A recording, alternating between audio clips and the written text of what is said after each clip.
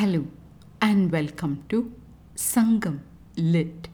This is Nandini Karki, and in this episode we perceive the joy felt in a king's presence as portrayed in Sangam Literary work Puranaanooru 176, penned about the Velir King Nalliyakodan by the poet Purathinai Nannaakanaar. Set in the category of Paadaan Thinai or praise, the verse renders the natural prosperity of this king's country.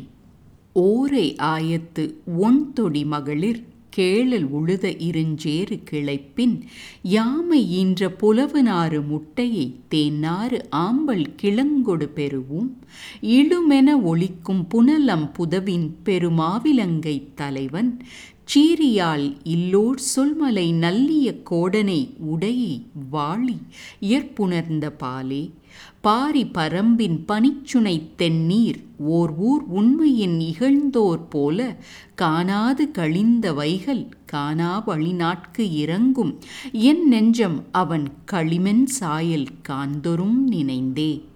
A song filled with delightful elements found in nature. The poet's words can be translated as follows. Young maiden wearing radiant bangles, when playing ore in the dark mud plowed by the male bow, dig up flesh-scented eggs of a tortoise, as well as tubers of a honey-scented water lily in the huge town of Maavilangai, resounding with echoes of streams dashing against sluices. The lord of this town is Nalliyakodan, the one praised with awe by those poor bards playing on small lutes. Because you have gained his grace, you will live, O fate that is one with me.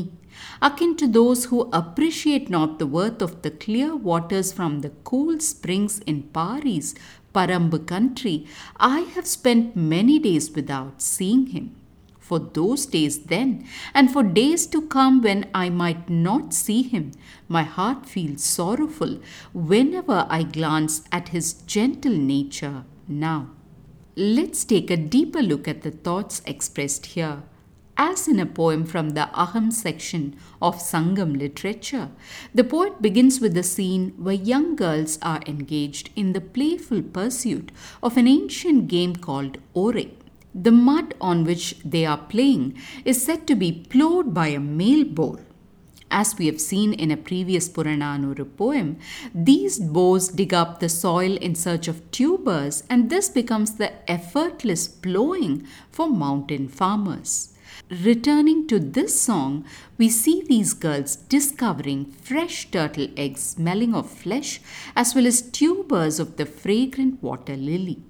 All this happens in the town of Maavilangai, and this scene goes on to metaphorically depict the unexpected richness one would find in this place.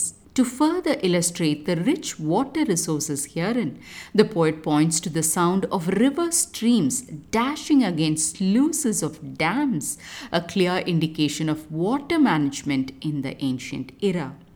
The poet then connects Maavilangai to the king being sung about, saying, "This is the town of King Nalliyakodan, famously celebrated by bards with small lutes." Declaring that his fate will live on because he has happened to win the favor of this king, the poet then brings forth a picture-perfect simile to talk about how people who live in Pari's Parambu country do not realize the worth of the sweetness and clarity of waters in the springs there. Like that, the poet feels that he too has underestimated the worth of this king. He concludes by saying that he is also filled with worry about days he will not see this king, even as he looks upon the kind nature of the king smiling upon him just then. In those words, we can sense both regret about the past and anxiety for the future in the poet's words, even in the midst of his joyous present. Most of all, the simile about King Pari's cool waters etches the relatable truth about not realizing the worth of something we've always had and in plenty. Perhaps the only thing we can do to avert that regret and anxiety this poet feels owing to this very attitude is to cultivate a sense of gratitude for all those little things in our life which we often take for granted. Thanks for listening to this episode of Sangam Lit and journeying with me to ancient lands and minds. Please visit nandinikarki.com to share your thoughts and do spread the word about Sangam Lit. Until next time, Nandri Vanakkam.